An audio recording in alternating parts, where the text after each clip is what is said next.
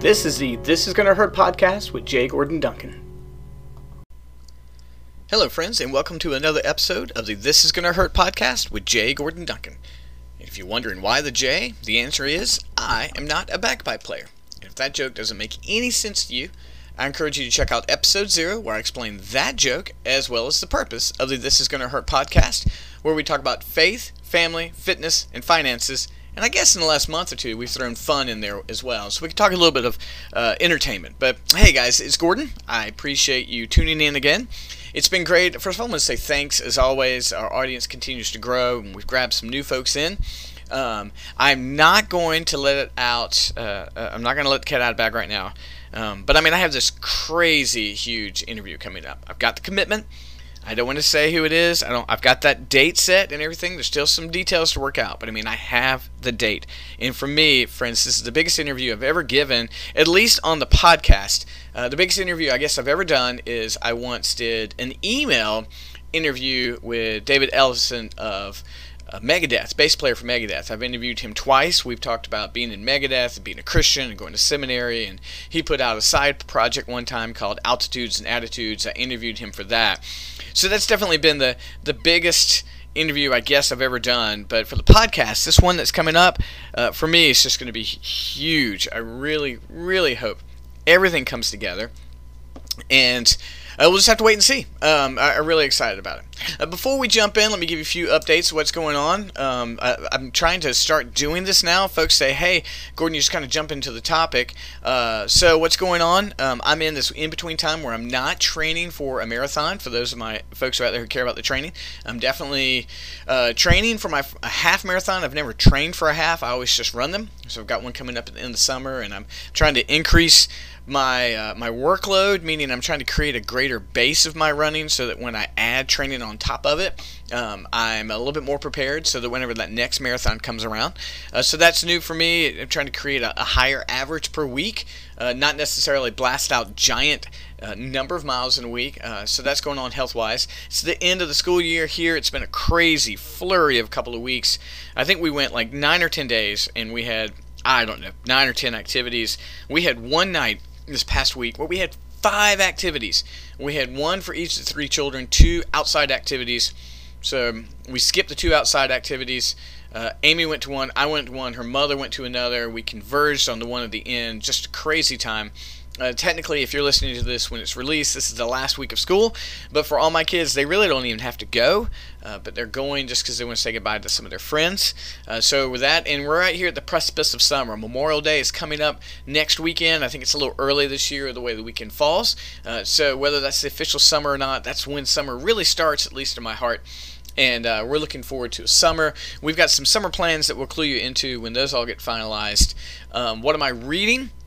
Believe it or not, I'm still finishing up John Maxwell's Leadership. I only take that in pieces, but I'm still enjoying that. I'm reading Dare to Lead by Brené Brown. I'm still enjoying that. I'm still reading my Executioner Mac Bolan novels. I'm going to talk about that a little bit more in the episode itself. Those are the pulpish action novels that are about 180 pages that I just kind of take in. A lot more about that to come. So that's what's going on with us, me and Amy. Amy's been biking and I've been running, so that's sort of what's going on there. Enjoying church, enjoying friends in this season where we're going to graduation parties and that kind of thing. So that's sort of the update with me. I'll talk to you more about that. But let me jump into today's topic. Now, I don't know about you. In our crowd up here in Northern Virginia, Marie Kondo is hugely popular. Now, she has a Netflix show, so that may be where you know her. She has a Netflix show called Tidying Up with Marie Kondo. And the whole premise behind that is she helps people get their lives organized. And so anytime you're trying to decide something, you're supposed to hold on to it and ask yourself, does this item spark joy? And if that item, that thing, no matter what it is, doesn't spark joy, she encourages you to get rid of it. It's called the KonMari method.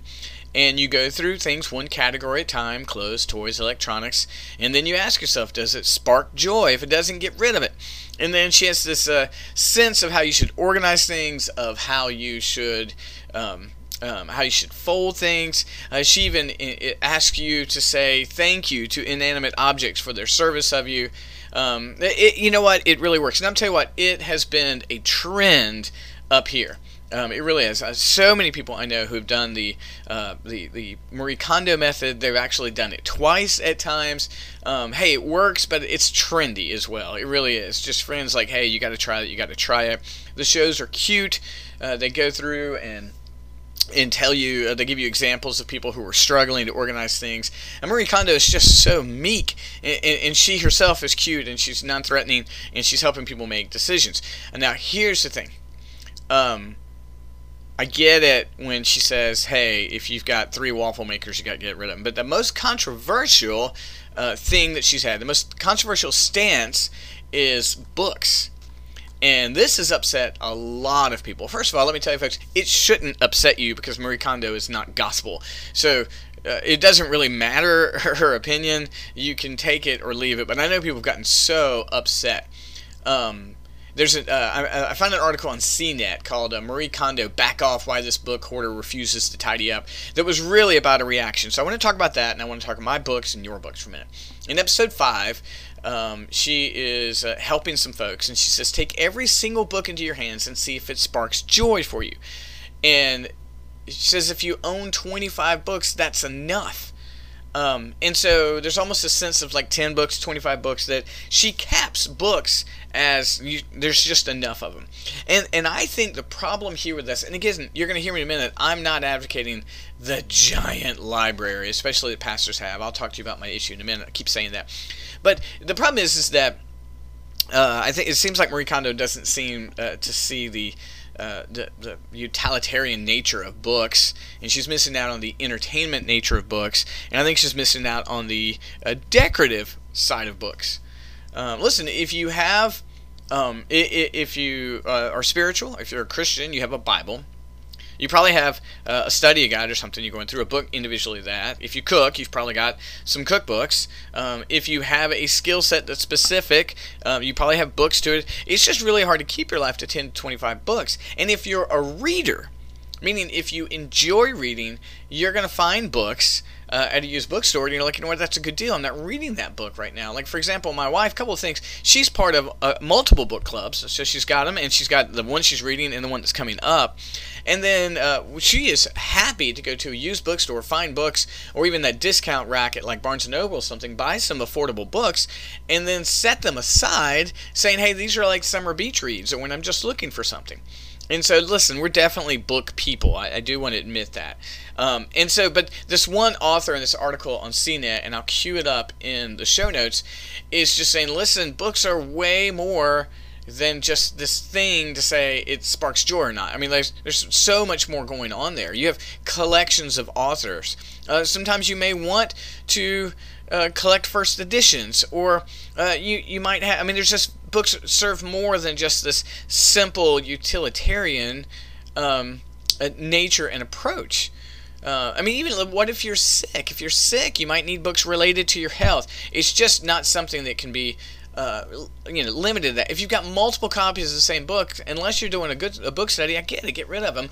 And you can look at some books and you can say, listen, I didn't enjoy that book in her language. It didn't spark joy, so I'm going to get rid of it. But granted, every book you own doesn't need to be a book you keep, but just simplifying it to 10 or 25, that's all you really need. It's a bit oversimplistic. And folks take Marie Kondo as gospel, which means they're struggling. Like, she says I should only have 10 or 25. What am I going to do? And I will say to you, be free, my friend. There's a whole side of thinking that having books around is good. John Waters is a director, and I imagine if you know who John Waters is, many of you probably don't like his content. But he said, collect books even if you don't plan on reading them right away. Nothing's more important than an unread library. He even recommended if you go on a date with someone and they don't have books, you don't want to be with them. He didn't say it quite as cleanly as that. So what about books? Well, let me tell you my story. First of all, I love books. I grew up reading. I grew up with comic books. books were around me. My father was an author. I just love books. And then I became an English major, and so books and books, and became an English teacher, and then books and books, and then I became a seminary student, and it was books and books, and I became a pastor, and it was like build a library, and then all along I'm still, collecting books. When we moved from North Carolina to Virginia, I got rid of so many books. I mean, I probably got rid of a third of my seminary collection and probably half of my novels because we were moving into an apartment. I just didn't know what to do with it. And I've got two fathers who have passed away who were pastors, and I've inherited a lot of their books. And so books have been part of my life. And so when you come into our house, the main living area doesn't have a lot of books. It doesn't. There's a few there. Amy has an office that's full of books. I have an office full of books. We have a downstairs basement that's got a big wall of books, and then our girls have books. We love books. And I am finally realizing, though, that it's time to thin the herd. It really is. So for my office, I'm sitting here. I sit at my desk, and there are two very tall bookcases. They were my dad's bookcases, which is cool. There's a low bookcase, and then there's another one in here. So I've got a fair number of books in here. And I'm realizing that I've got too many. I kept telling myself, hey, listen, Gordon, go through some of those old seminary books. Go through some of those old ones. You're just never going to read them anymore.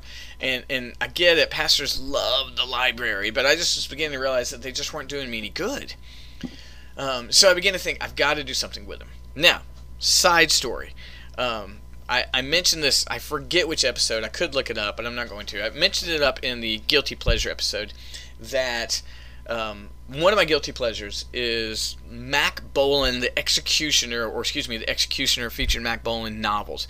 These are old adventure novels. They started in the 70s, they go up to the present. There's over 700 of them in the series. They're 180 pages. They're sort of like reading... if you're going to watch the show 24, if you're going to make it a 180-page novel, that's what it would be. He's a super soldier. It's a guilty pleasure. It really is. The 70, 80 ones are kind of cheesy. The present one has some cheese, but I love Mac Bolan's character. He's high-minded. He wants to protect people. He looks out for first responders. They're fun, right? And so I had a few. I bought a few here or there on vacation when I found them. You can find them in used bookstores fairly well. I can't find them in Barnes & Noble anymore because the new ones only come out in Kindle. But man, there's just a bunch of them. There's 600 or 700 of them. And I've got a good friend, David, who reads them as well. And so we're back and forth. And so I nerd out a little bit, and there's a Facebook group on, obviously Facebook, about them. And some of the authors of these books are there. There's one, it says just, Don Pendleton, but it's been written by dozens of authors at this point in time. And some of them are on that group. Well, one day, this guy said, hey, I need some cash. I've got this giant collection. And discovered that he had 200-300 copies of Mac Bolan books. And he's like, I'll sell them for $60. Now, that's insane, right? I mean, I don't know if I'll ever read them all. But I called up a buddy, and he's like, we're in. So we split it. And I got this collection of, hundreds of paperback novels that I'm just going to keep reading and reading. When I get done, I grab another one. When I went to the beach, I took 4 or 5. And I've just got this. So all of a sudden, I've got this giant collection of Mac Bolan novels, right? And I'm sure one day I'm going to get rid of them or whatever the case may be. But all of a sudden, I've got my office with a bunch of books, and I've got boxes of books in there. So what I'm doing right now is I went through all the seminary books, and I packed up, I think, 4 boxes of books I'm just not going to read anymore. I know I'm not going to read them anymore. They're out of date. They address cultural issues that aren't even relevant anymore. They're authors I just severely disagree with. Why keep their book? Cleaned them out, got my Mac Bolans on there, and then the other day I scored a bunch of audio books, and so my library is completely changing. And I got to figure out what to do with some of these books. I'm looking at online options and, of course, trading them in and to bookstores and that kind of thing. But what I'm really enjoying about books right now is I've headed a different direction. I'm reading a lot more autobiographies than I ever did because I love hearing people's stories. I enjoy reading how successful people have become successful, whether they're Christians or not. So that counts for CEOs, that counts for marathoners, counts for actors. I like reading not only their autobiographies, but sort of their how-tos, like how did they become successful. So that's becoming like a new stream. And then I've got all these paperbacks everywhere. And so all that's going on. And then I've got some old, dusty seminary books. And so I just said, you know what, I don't need to keep them for any pride reasons. I'm keeping the ones that are quality. I'm keeping the ones that I know I'll go back to. I'm keeping the ones that have significant value. But the other ones, I'm just letting them go. I really am. And so I think that's part of it. I think as you figure out to do with books, first of all, please read. Please read. Exercise your brain. It really is good for you. Read before you go to bed. Don't always watch television. Please read. Use books as decoration. I think they're great conversations.